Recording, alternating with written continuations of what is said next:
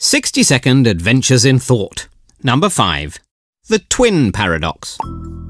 Albert Einstein didn't have a twin brother, but he had some funny ideas of what you could do with one.